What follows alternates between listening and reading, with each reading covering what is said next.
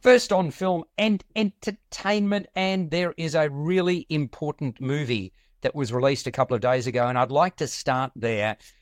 There's been a lot of Holocaust movies released over decades, and the standard is usually the highest of the high. I don't think there's any genre that is more significant than Holocaust movies in terms of the quality of productions. The Zone of Interest enters that sphere. Now, it's M-rated, it's 105 minutes, really distressing.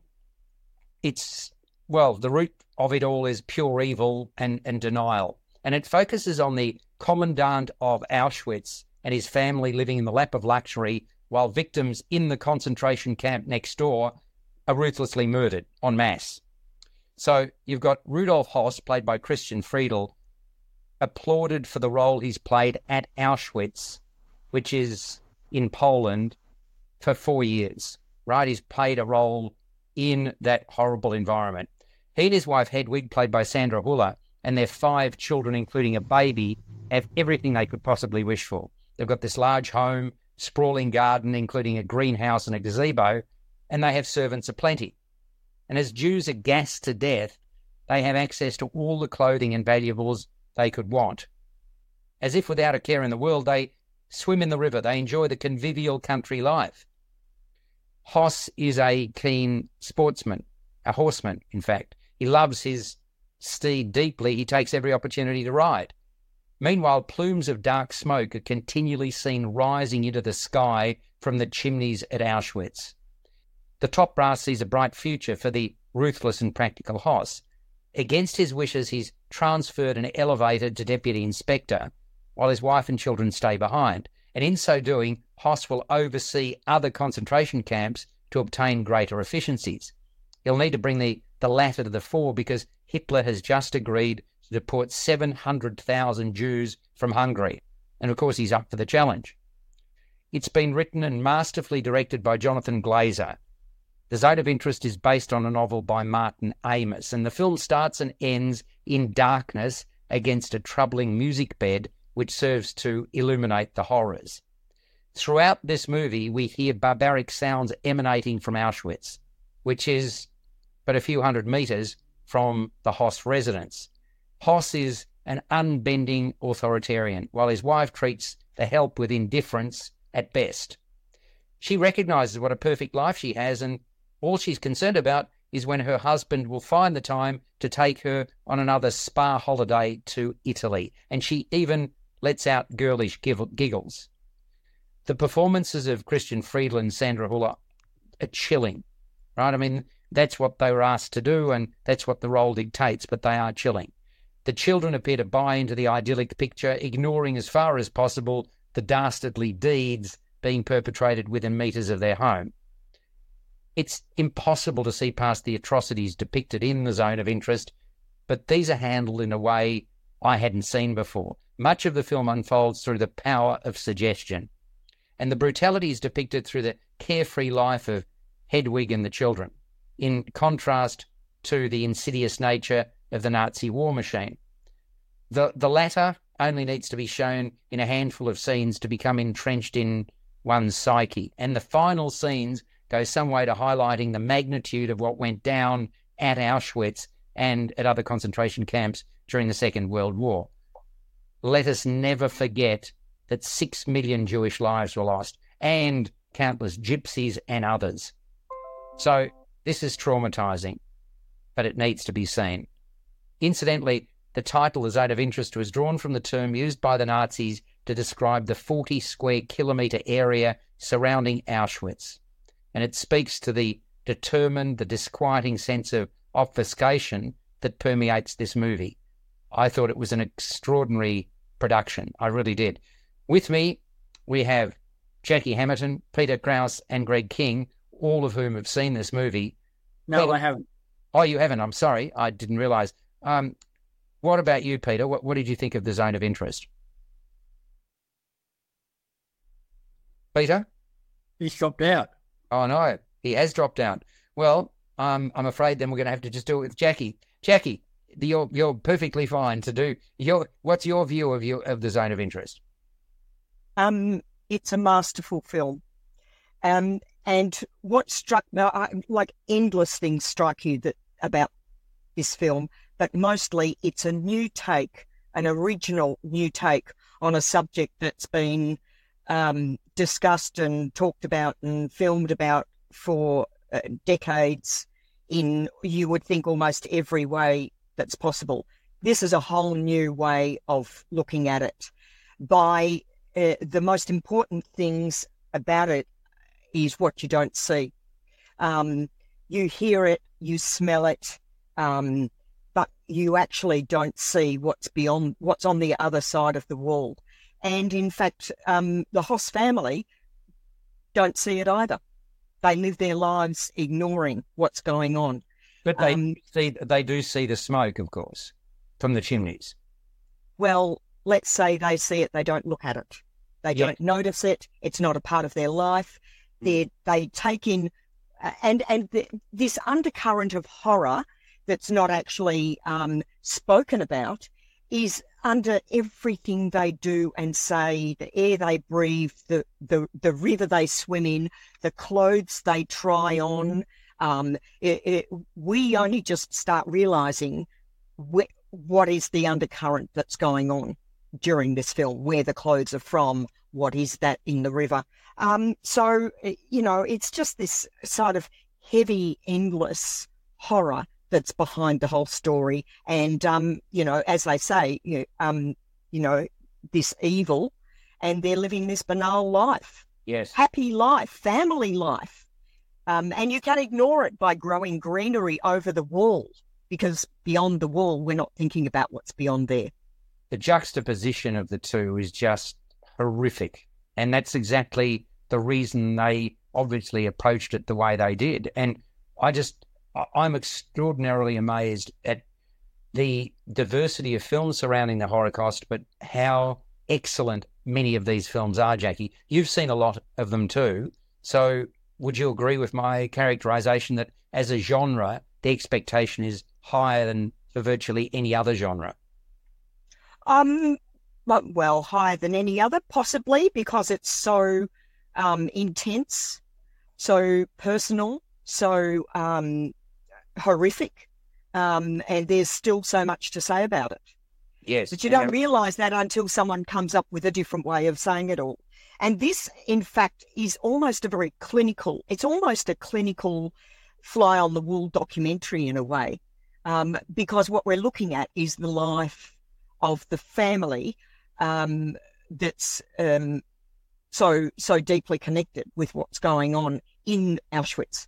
Very much so, very much so. And I vividly remember the film that opened I think it was the Jewish International Film Festival, it was, a number of years ago, where the concentration was on the back of the heads of the song. Oh, yes.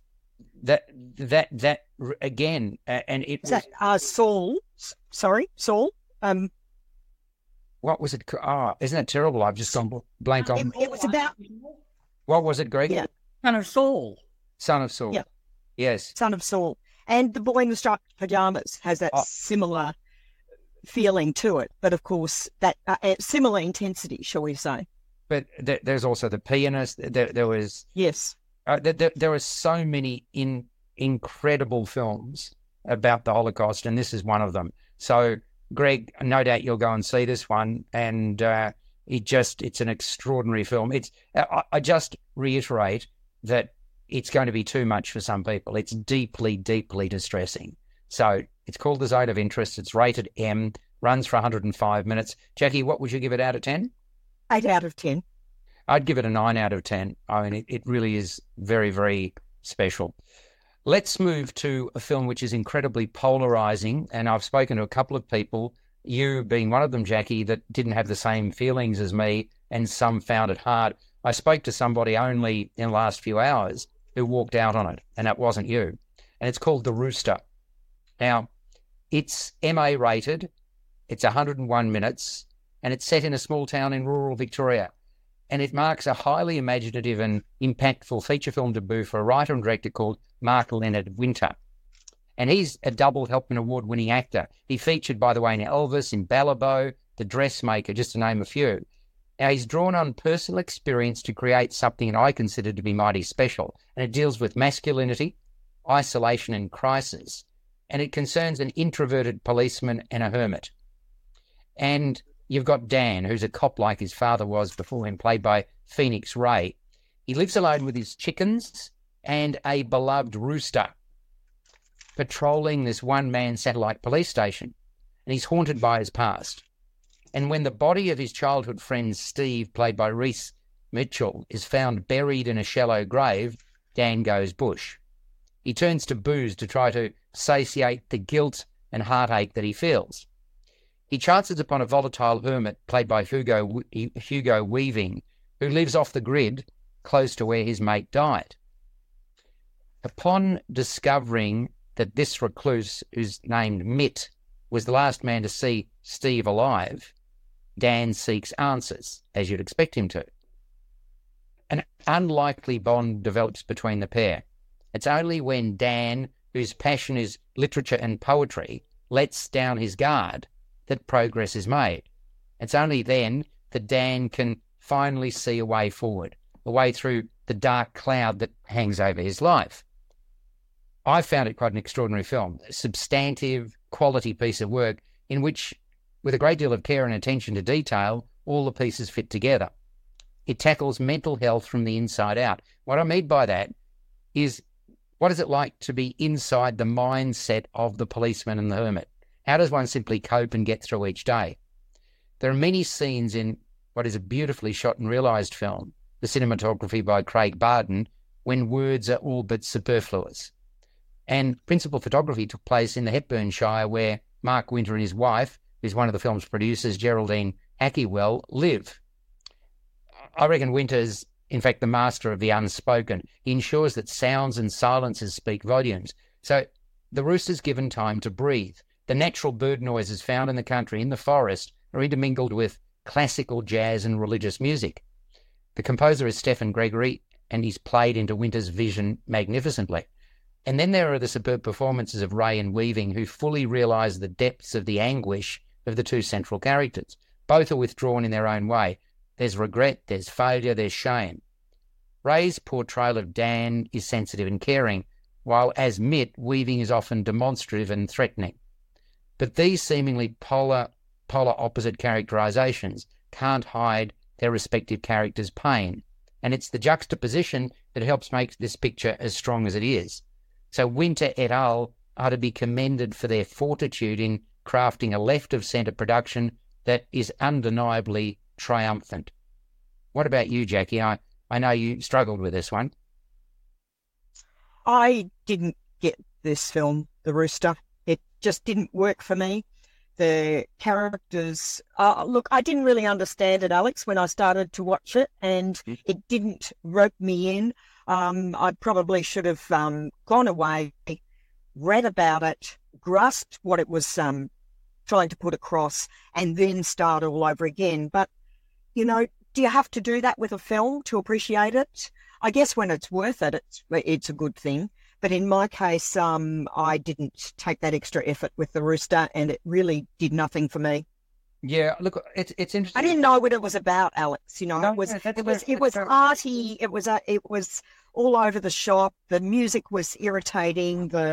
I didn't believe the characters. Dream sequences and weirdness, and it was weird. Yeah, it's interesting. I didn't see any of that, and I had no knowledge of the film before I went in, none. So again, different people will interpret a film in a different way, and it'll speak to some and won't speak to others. Did you accept that both of the central players had mental health issues? Did you sort of get that early on, or you didn't get that early? Well, no, I didn't. I want to say that maybe the director did, but that was only my a flippant comment with regards to the way the film presented itself to me. So, you know, maybe that should have, if that had been clearer. You see, I didn't read even a synopsis before I started watching it. No, but what I'm saying is neither did I, right? But I mean, things like dream sequences, you know, can't necessarily... It's bad. So, no, suddenly the line's gone really bad. You hear me, Jackie? Um, Barely. I think Barely. I'm not sure. Peter might have joined the group, and there might be some issues there. But anyway, no. So I did find in this. I mean, what was a dream sequence? What was a nightmare? What was a mental health issue? It all becomes sort of all intertwined into a difficult thing for an audience to watch.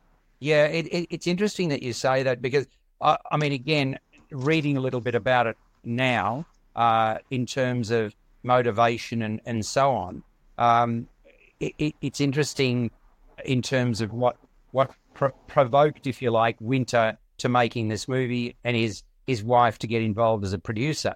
And just to give you a bit of context, it was Winter in 2019, and he was dealing with the fallout of some rather devastating personal events, and he found himself isolated at his house in the country, and suddenly he couldn't see a place for himself in the world. He'd lost hope, and he was struck that in this time of crisis, when he was most in need of help, he sort of felt unworthy of it, and talking to somebody about his problems felt impossible, and he felt completely alone. And he then juxtaposed that into saying so many people feel similarly, and that's where I suppose this movie came from. Peter Krause, are you with us? Yes, I'm with you. I'm terribly sorry, but your line is appalling, and it's actually affecting the whole thing. So again, I've got no idea what's going on here, but it was fine beforehand, and now again it's fine. So if I ask you to drop out, it's only because I love you dearly, but I don't want that to affect the production so that everybody can hear it. But now you're back again. We've just had I'm not sure how much of it you heard, but we've had quite a discussion with Jackie about the rooster, and yep. I mean, I really admire the fact, and I put this very much in the forefront, that Jackie's been honest in terms of her assessment, as she always is, that she went along to this film and didn't get it, and that's fine. I mean, there are movies like that, and I also spoke to somebody else literally in the last few hours who said exactly the same thing, and they walked out on the movie. So this is a polarizing film. You've said you've hosted questions and answers about this movie. I thought it was a work of genius. I thought it was fabulous. Did you know much about it when you went and saw it or not? No, I didn't. But did you know anything about it? Did you read about it beforehand or not? No. I prefer not to know too much about a film before I see it. Yeah, likewise. Okay, so you went in. You've obviously subsequently found out a lot more about it. What did you think? What did you think of The Rooster? I think I really liked the film because it did explore male issues in terms of psychological dilemmas and problems that men face, which are not necessarily well expressed in terms of cinema. And I think Mark Leonard Winter, as you've already described, has explained some of that through his screenplay in the Rooster. And to have a character like Phoenix Ray as a police officer who is quite disturbed, has some personal issues that he's dealing with, and to have Hugo Weaving as the hermit, who in himself has a raft of personal issues that he has because he's sort of sequestered his way from human civilization, that sort of thing. It's that sort of exploration of psychological damage that has happened to men, which I suppose also, in speaking to Mark, relates also to COVID and the way that isolated so many people, that was the inspiration behind him writing this film, Mark Leonard Winter, writing this film and trying to grapple with those feelings that he had and to show on screen a story that addressed some of that difficulty that in particular men deal with psychological and suicidal issues. So, look, I think he did it really well. It's an atmospheric film. It's not an easy film to watch, and he has also a nice cast. It was shot all around his homestead in Daylesford, and it just had that feel to it, especially the way it was shot and the music and the widescreen, a feel to it that was either immersive for people who can understand where he's coming from, or not, if you're not quite attuned to what he's saying. I just thought it really it spoke, I suppose, volumes in not speaking. The lack of language was part of the challenge in this movie that I absolutely grasped straight away and felt moved by. And I thought that the combination, the musical, the diversity in music was just amazing, but it worked for me very strongly. And also the use of silence, as I mentioned, it was haunting, wasn't it, Peter? Yes, absolutely. He's really paced the film well, and he's used sound design and music. This is his debut feature film as a director. And that's why I'm so amazed that I'm really looking forward to seeing what he's going to do next, because he's got he and his wife are very gifted people who, if you like, have done different things, and all of a sudden he's moved into this space and his wife has moved into the production space, and they've created this extraordinary piece First Up. So, and they're only young people. So let's see where they go to from here. But Jackie, again, credit to you. I can also see that it's not an easy film to get your head around. Some people are going to instantly relate to it or feel that it speaks to them, and others are going to say, what the heck is going on? And I suppose that I admire that. This is art house. This is not mainstream movie making. It was at MIF, wasn't it, at Melbourne International Film Festival? Correct. In fact, it was partly funded by MIF. Oh, was it? There you go. So, okay. So, Jackie, let's start with you. Can you give it a score or not?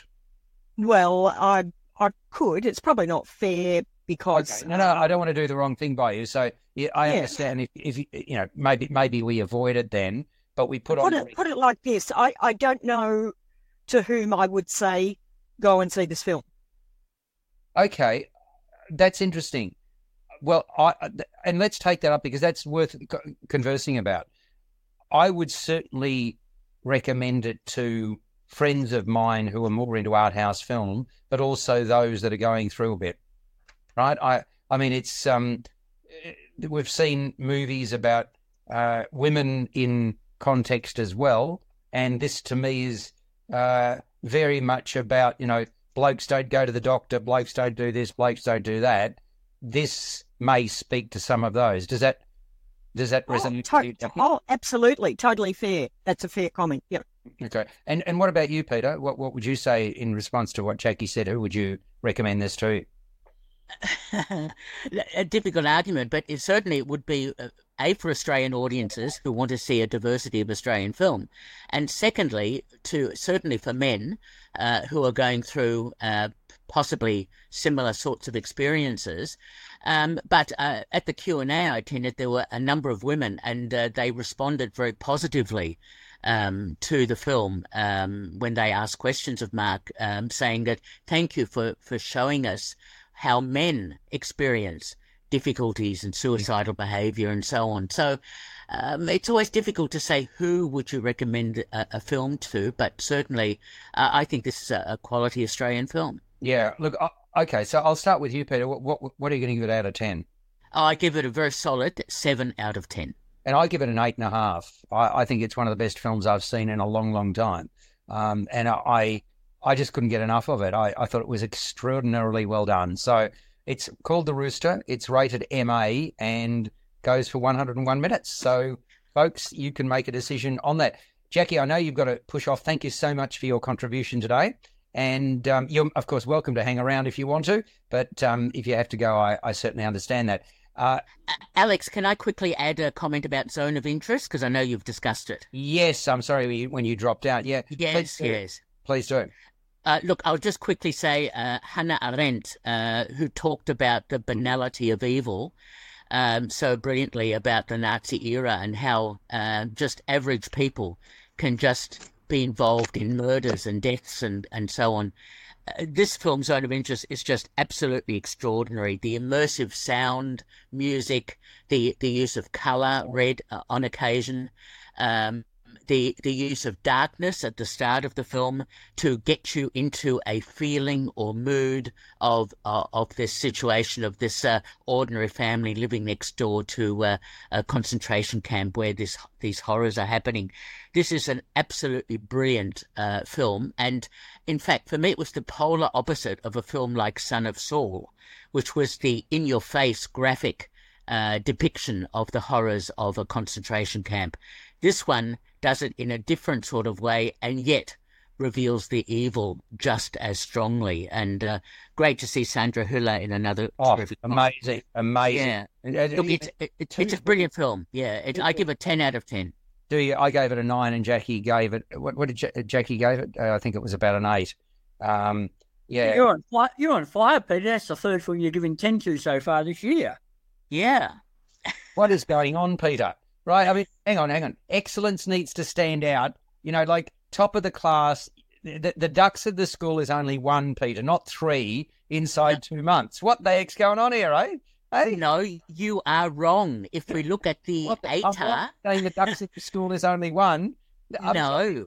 You can have 2 ducks, can you? Yes, you can have 10 out of 10 for a number of good films that are exemplary, etc. So with the ATAR, we've got 30 students across the state who receive a perfect score. Very good. I like the response. However, only 1 film can win the Oscar for Best Picture, Peter. So when you've got 3 10s, how do you differentiate between them to pick the Oscar winner? Well, that's what people have to decide. It's always going to be a personal decision. But I'm saying when it comes to that, so I think we're both right, because you are quite correct that with ATARs and whatever, 99.95, is that the highest mark, I believe? Yes. Why is it only 99.95 and not 100? It's a mathematical algorithm. I reckon it's because nobody's perfect, Peter. Am I allowed to say that? Sorry. Well, other than you, from you, that's other true. than you, Greg, with your dad jokes, is that right? Possibly. Okay. So yeah, but okay, I'm going to put you on the spot without any notice here, Peter. What are the 3 films you've given 10 to, please, this year? This year, I think this is the first one, Zone of Interest. Okay, well, sorry, in recent history, as Greg says, what are the 3, or do you not recall? Also, can I extend to the holdovers? I did. You're right. I did give a 10 out of 10. Right. And what was the other one, Greg? Do you remember? No, it's one of the first ones we talked about this year, though. Got off to a great start, big start. Let me just check my list and we'll find out in a second. Oh, very good. Okay. Because what I'm going to do, Peter, is I'm going to say of those 3, if they were 3 of the films for Best Picture, which one would get Best Picture at the Oscars? I'm going to ask you, and I want an answer. I don't want a deviation or, oh, no, there's 3 ATARs of 99.95. But we need to find out what that third film is, right? Okay. I think this is a really interesting and challenging exercise for Mr. Perfectionist in Peter Krause. I love it. The other film you gave 10 to was Anatomy of a Fall. Anatomy of a Fall, yes, thank you. Okay. Right. Okay. This is like Sophie's Choice. It is like Sophie's Choice, and that's it. Yours to make. Okay, we'll put it on the table. We need a drum roll from you, Greg, please. Thank you. Anatomy of a Fall was number 1. The Holdovers was number 2. And number 3, The Zone of Interest. Which wins the Oscar for Best Picture? Okay, if I then had to vote, you are having to vote. Choose one of those 3. All right, Zone of Interest. Yes, I knew it. I was going to say I knew you would put Zone of Interest first. So I was. Now, if you had to put a second and a third, then I'll take you out of your misery. I reckon I know which one you're going to put second anyway. But go on. What's his name? Anatomy of a Fall second, Holdovers third. Yeah, exactly. Yeah, you're so predictable, Peter. What can I tell you? Thank you for partaking in that little exercise. Now, Greg, I want you to pick one of the films you've seen because you haven't had a say so far. What other film would you like to talk about next? Maybe Fallen Leaves. Let us talk about Fallen Leaves, which it's an interesting. The title is a fascinating. What's the word for it? It's a representation. Metaphor. A metaphor. Thank you. A representation of the 2 central characters in this movie. Firstly, huge plaudits. It's 81 minutes. Yay! Can we have more films that are 81 minutes, Peter, please? No. Don't give me this crap about, a good film deserves to go for 6 hours. Let's get some... Yeah. Oh, I'm under siege here today. You are. Well, you firstly came into the conversation, dropped out of the conversation, came back, made all sorts of noise because your system was playing up, and now you're having a bit of fun. That's good. All right. It's rated M, and it shows that love comes in many guises, as I've already demonstrated with Peter this morning. Anyway, the finish... Love means never having to say you're sorry. Exactly, correct. The Finnish writer and director Aki Kaurismäki, who did The Other Side of Hope, brings us the surprising story of a couple of lost souls. So you've got one called Halapa, played by Jussi Vatanen, metal worker at an industrial site. And he smokes, he also drinks a lot, including when he's on the job. And he shares shipping container lodgings with an older worker called Hutari, played by Jan Vatanen. Ansa Gronholm, Alma Poist plays her, works at a supermarket. She's diligent. The payment she receives is not exactly flash, so she's been known to pocket the occasional out-of-date item at the supermarket, which they were going to throw out anyway. She lives by herself in a small, tidy apartment. Hutari, the older worker, convinces a reluctant Halapa to have a night out at a karaoke bar. Because, well, quite frankly, Hutari, the older worker, fancies himself as a crooner. After performing a song, he tries to pick up a lady called Lisa, played by Nupu Kuvu, who's come to the pub with her friend Ansa Gronholm, but Lisa shuts down the crooner. At the same time, Halapa eyes off Ansa. Nothing said at the time, but circumstances see Halapa and Ansa come across each other again, and they end up going on a rather awkward date. But the path to happiness is paved with rocks, boulders, both personally and professionally. This is deadpan delivery, black humour. They're the hallmarks of this compelling comedic drama. And the focus is on two decidedly nondescript individuals for whom life has provided very little. Both seem to be living, if you can even call it that, an endless hand-to-mouth existence. He acknowledges his depression. She simply seems to accept her lot. Even though he doesn't appear to offer much, she finds a spark with him. And it features Fallen Leaves, a series of punctuated conversations which suit the style of the film perfectly. The actors take their task with aplomb, and I can only think of one scene where there's even the hint of a smile. Otherwise, everyone plays the straight man or woman, as the case may be, and there's no avoiding Kaurismäki's pointed social commentary on the destructive Russia-Ukraine war. There's no getting away from it on the radio news that basically there's the radio that's turned up and turned on in Ansa Gronholm's home. So this is typical Kaurismäki in terms of the deadpan delivery. It's a great film, isn't it, Greg? It is actually quite an interesting film. I actually like this, and it's actually it's probably as light and fluffy as Kaurismäki gets in terms of his filmmaking there. The deadpan delivery of droll dialogue, the lack of sort of real momentum or action there, but the focused camera focuses in on the characters and you can get them. But there's lots of pop cultural references here too, as the characters spend a bit of time at the cinema. Outside the cinema, there's all these film posters, including one for A Brief Encounter, which sort of references one of the themes of the film. Also, they go see Jim Jarmusch's The Dead Don't Die, which is sort of a reference to the fact that Jarmusch appeared in one of Kaurismäki's early films there. But it's a love story that sort of plays out here, a little like Brief Encounter meets Serendipity, if you want.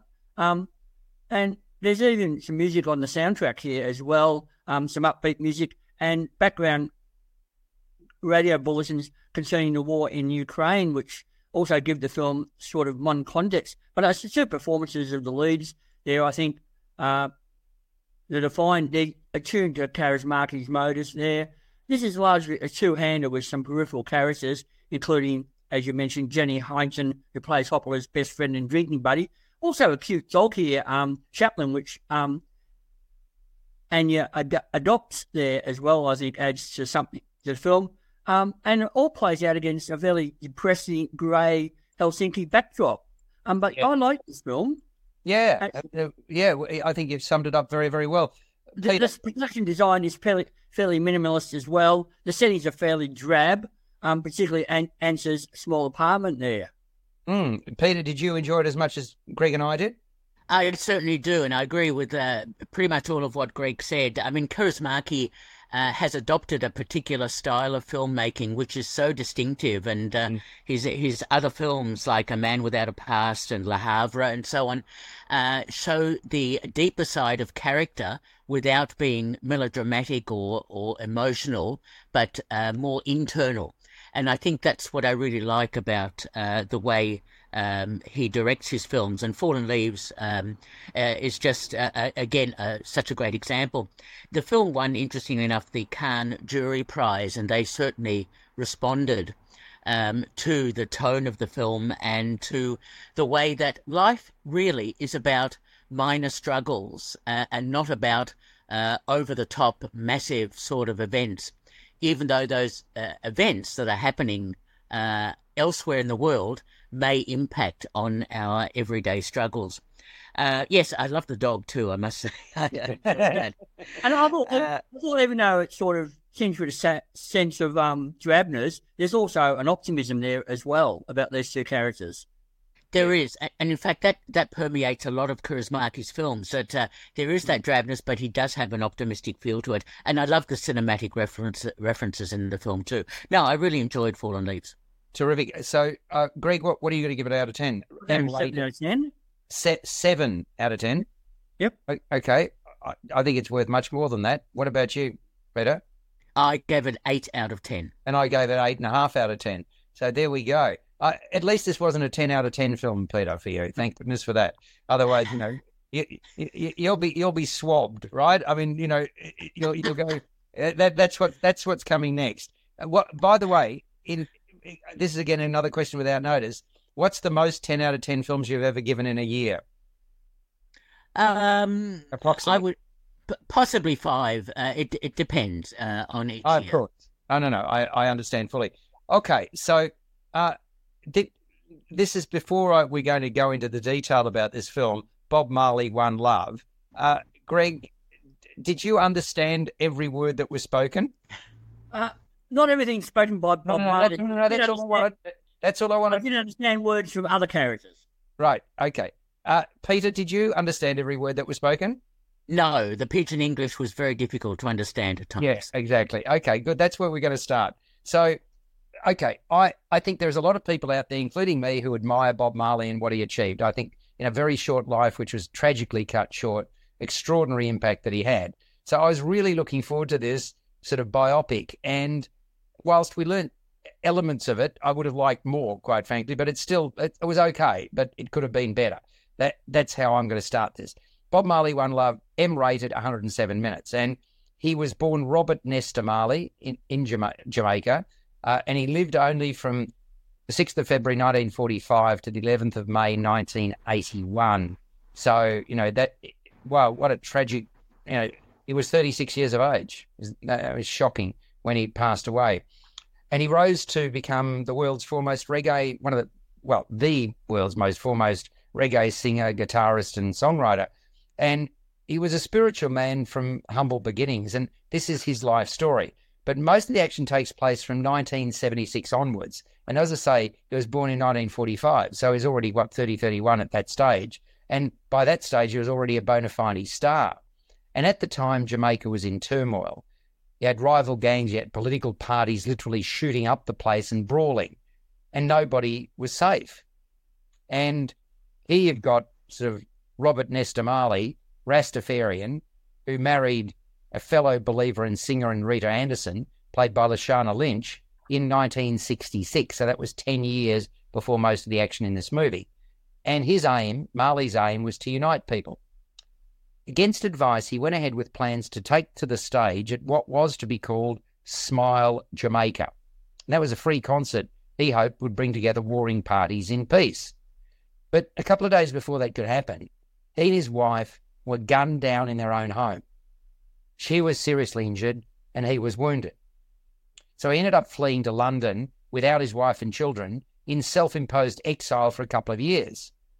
And it's there that Bob Marley and the Wailers recorded the critical and commercially successful album Exodus. Laid-back style, pulsating bass beats. But all wasn't rosy. There was exploitation, there was womanising, and Marley was diagnosed with an incurable condition. So Bob Marley One Love paints a fundamentally favourable picture of a musical icon who was largely chilled and, like his fellow Rastafarians, smoked a lot of ganja, right? Marijuana. He also loved running and he loved soccer and appeared to leave most of the parenting duties to his wife. Importantly, the co-writer and director Ronaldo Marcus Green has used footage of the times to construct a portrait of civil disobedience.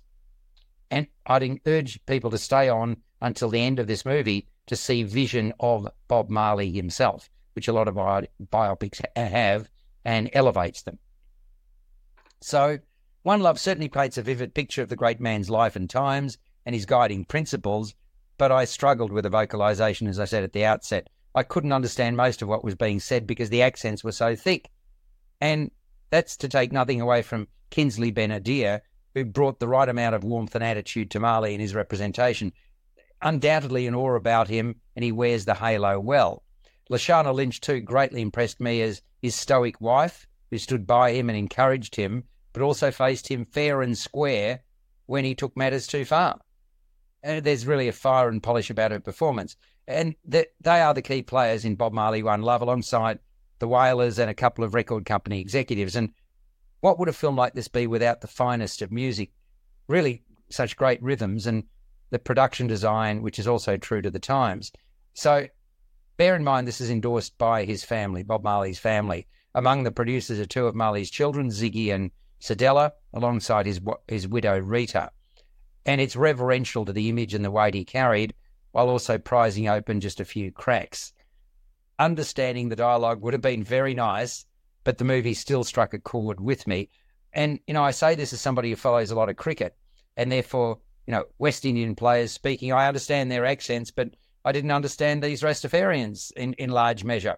But I still got a lot out of the movie. What about you, Greg? Like most other recent biopics of famous musicians, this is a fairly standard biopic that reveals little I found that's new or surprising. And the fact that Marley's former wife or widow, what you would call Rita, and his older son Siggy are amongst the credited producers, I thought the film served up a fairly reverential treatment, but there is nothing too controversial or negative in the film there. I agree that Kingsley Ben-Adir was great in the role. I thought he totally inhabited the character and did a superb job of channeling Marley's charisma and his dynamic stage presence. But I agree, unfortunately, due to his heavy accent, much of his dialogue was virtually incomprehensible and probably needs subtitles somewhere along the line. Lashana Lynch was good as his wife Rita, who played an important role in his success. And I like James Norton, who brought a touch of humour to his affable performance as Chris Blackwell, Marley's friend, producer and co-founder of Island Records, who helped shape his career.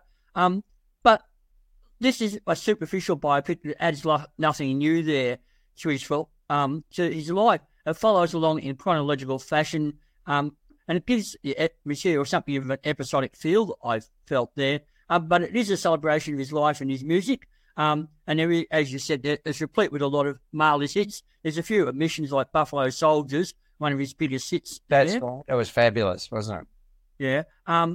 But I just thought it could have done so much more, giving an impact. I think people who want to know more about him would do well to check out Kevin McDonald's comprehensive 2012 documentary, Marley.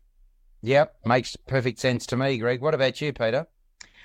Yes, look, the Bob Marley story is one that should make a really interesting biopic because of his life, his backstory and his music and so on.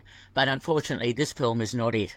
The film was written by 4 screenwriters who are fatally compromised by trying to portray Bob Marley in a particular time period from 1976 onwards. And I think that doesn't work for me at all, especially because it doesn't give you really any real history of Bob Marley, his backstory, why Jamaica was in such turmoil. I wanted to know more information, and why Marley was so keen to be a peacemaker.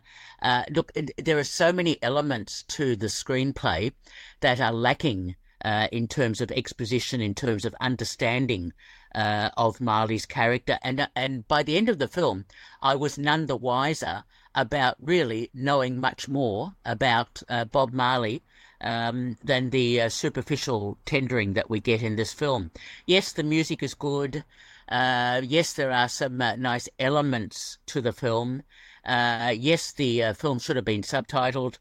But this film was directed by the same guy who directed King Richard. Now, so obviously it's not the director's issue. It's more to do with the material that he was given, although he was part of the screenwriting process. And unfortunately, this film doesn't work for me at all. Yeah, look, I think I'm going to be the high watermark here, even though I thought there were issues with it. So let's start with you, Peter. Okay. I barely gave it 5 out of 10. Played it 107 minutes. Sorry, go again. Sorry, I barely gave it 5 out of 10. Okay, Greg? One element I did like was the musicians were all played by children of the original Mark Whalers, his backing band. So yeah, that's wonderful, isn't it? And I like the cinematography there as well, but I gave it 6 out of 10. And I gave it 7 out of 10. So 5, 6, 7, averages 6. Make of it what you will. Bob Marley, One Love. Now, we've got one film that we must talk about as well called Madam Web. Now, okay, I'm going to start by asking you guys, are we finished with Marvel superheroes and all that sort of stuff? I mean, where are we at with, because they're not being attended in droves anymore like they used to be. You know, have we reached the point where as a franchise, not as a franchise per se, but as a genre, if you like, almost, or subgenre, we've almost reached the zenith? Or are they going to keep, the studio's going to keep trotting these sorts of things out and potentially losing money or not getting the money back that they expected to? What do you reckon, Greg? I think it's reached saturation point there. Yeah. Look, I'll always enjoy the Spider-Man movies. I think they've always been the most consistent and enjoyable franchise within the Marvel comic universe. A lot of the spin-off movies and some of those female-centric ones apparently even have been pretty disappointing. And films like Venom, Morbius and that have been box office flops. So I think, the well is pretty dry. Yeah. But Peter, would you agree?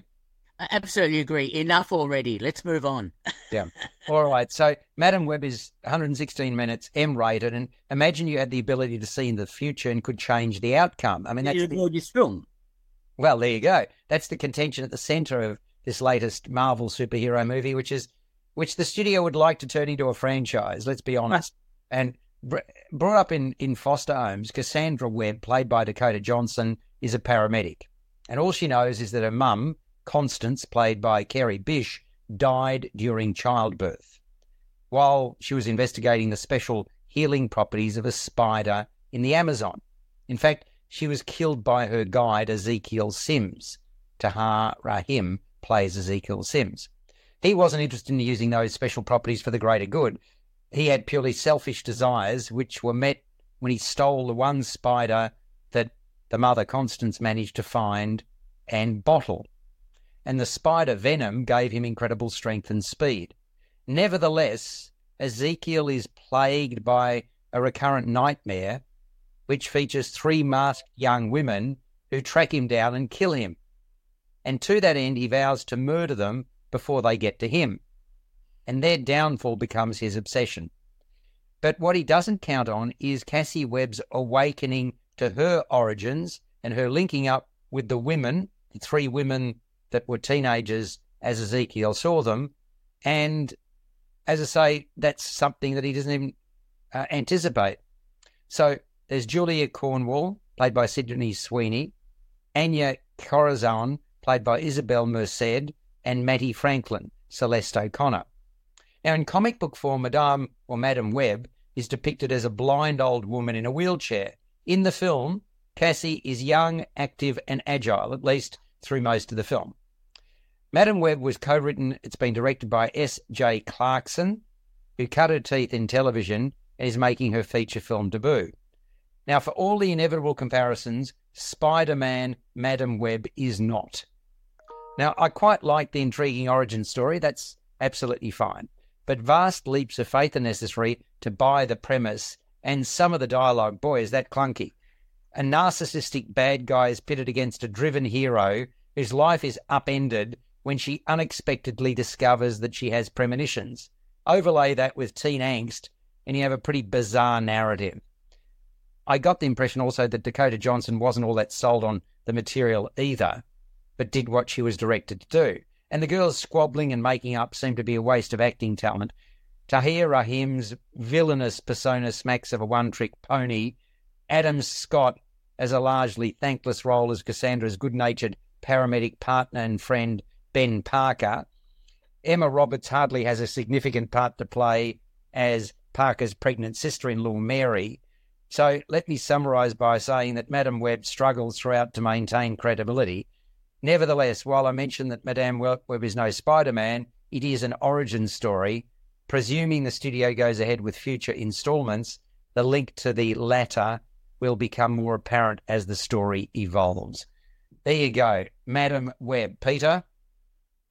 Oh dear, oh dear, oh dear! What a terrible film! And I was so disappointed because I really encourage more superhero films with women as key characters, and yet this one just doesn't cut it for me.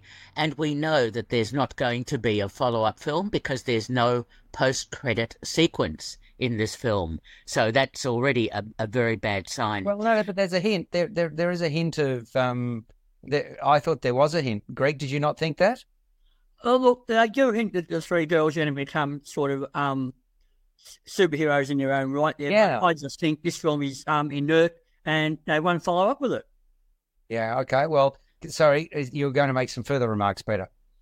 Yeah, I was just going to say it was so sad to see Taha Rahim in such a thankless, awful role. I mean, he was a brilliant actor in A Prophet and in other films, and yet obviously he's doing it for the money. Fair enough. That's what actors have to do. But it's just emblematic of what this film is. It's sort of a total misfire, not well written at all. Dakota Johnson does her best in I think a pretty thankless and uninteresting sort of role, which is such a shame because this could have been such a dynamic and more interesting film, especially about the whole issue of premonitions and how that can impact on her character and the world. So yeah, very disappointing for me. And Greg, did you also think it was disappointing? Yes, I thought it was disappointing, messy, and it lacks much in the way of originality, and also lacks that broader appeal to the typical fan base of these superhero movies. And there's a great suspension of disbelief required here to go along with the basic premise there. And the inconsistency of how far into the future you can see got to me as well. You know, sometimes it's only seconds, other times it's like half an hour or an hour. Like half an hour or so. Well, listen, let's sum all this up. I agree with what Peter said, or what you said, that Dakota Johnson's heart wasn't in this role. I think this is a troubleshoot. And a lot of the Spider-Man references have been excised in post-production to try and distance it from the Spider-Man franchise. Well, we're running out of time, Greg, so let's just get a score from you for what is not Spider-Man. Madam Web, M-rated, 116 minutes. What do you reckon? Look, it's got only 13% on Rotten Tomatoes, if you pay attention to that as well. I only gave it 5 out of 10. Right, I gave it 5 out of 10, Peter. Unfortunately, I could only give it 3 out of 10. Wow. Yep. Okay. Yes, I don't think it'll be top of most people's hit list, let's be honest. Or maybe at the top of the hit list, but not top of the list of films to go along and see. So anyway, thank you so much for your contribution. Jackie, who's disappeared now, but thank you to her. Thank you, Peter. Thank you, Greg. And we'll do it all again next week on First on Film and Entertainment.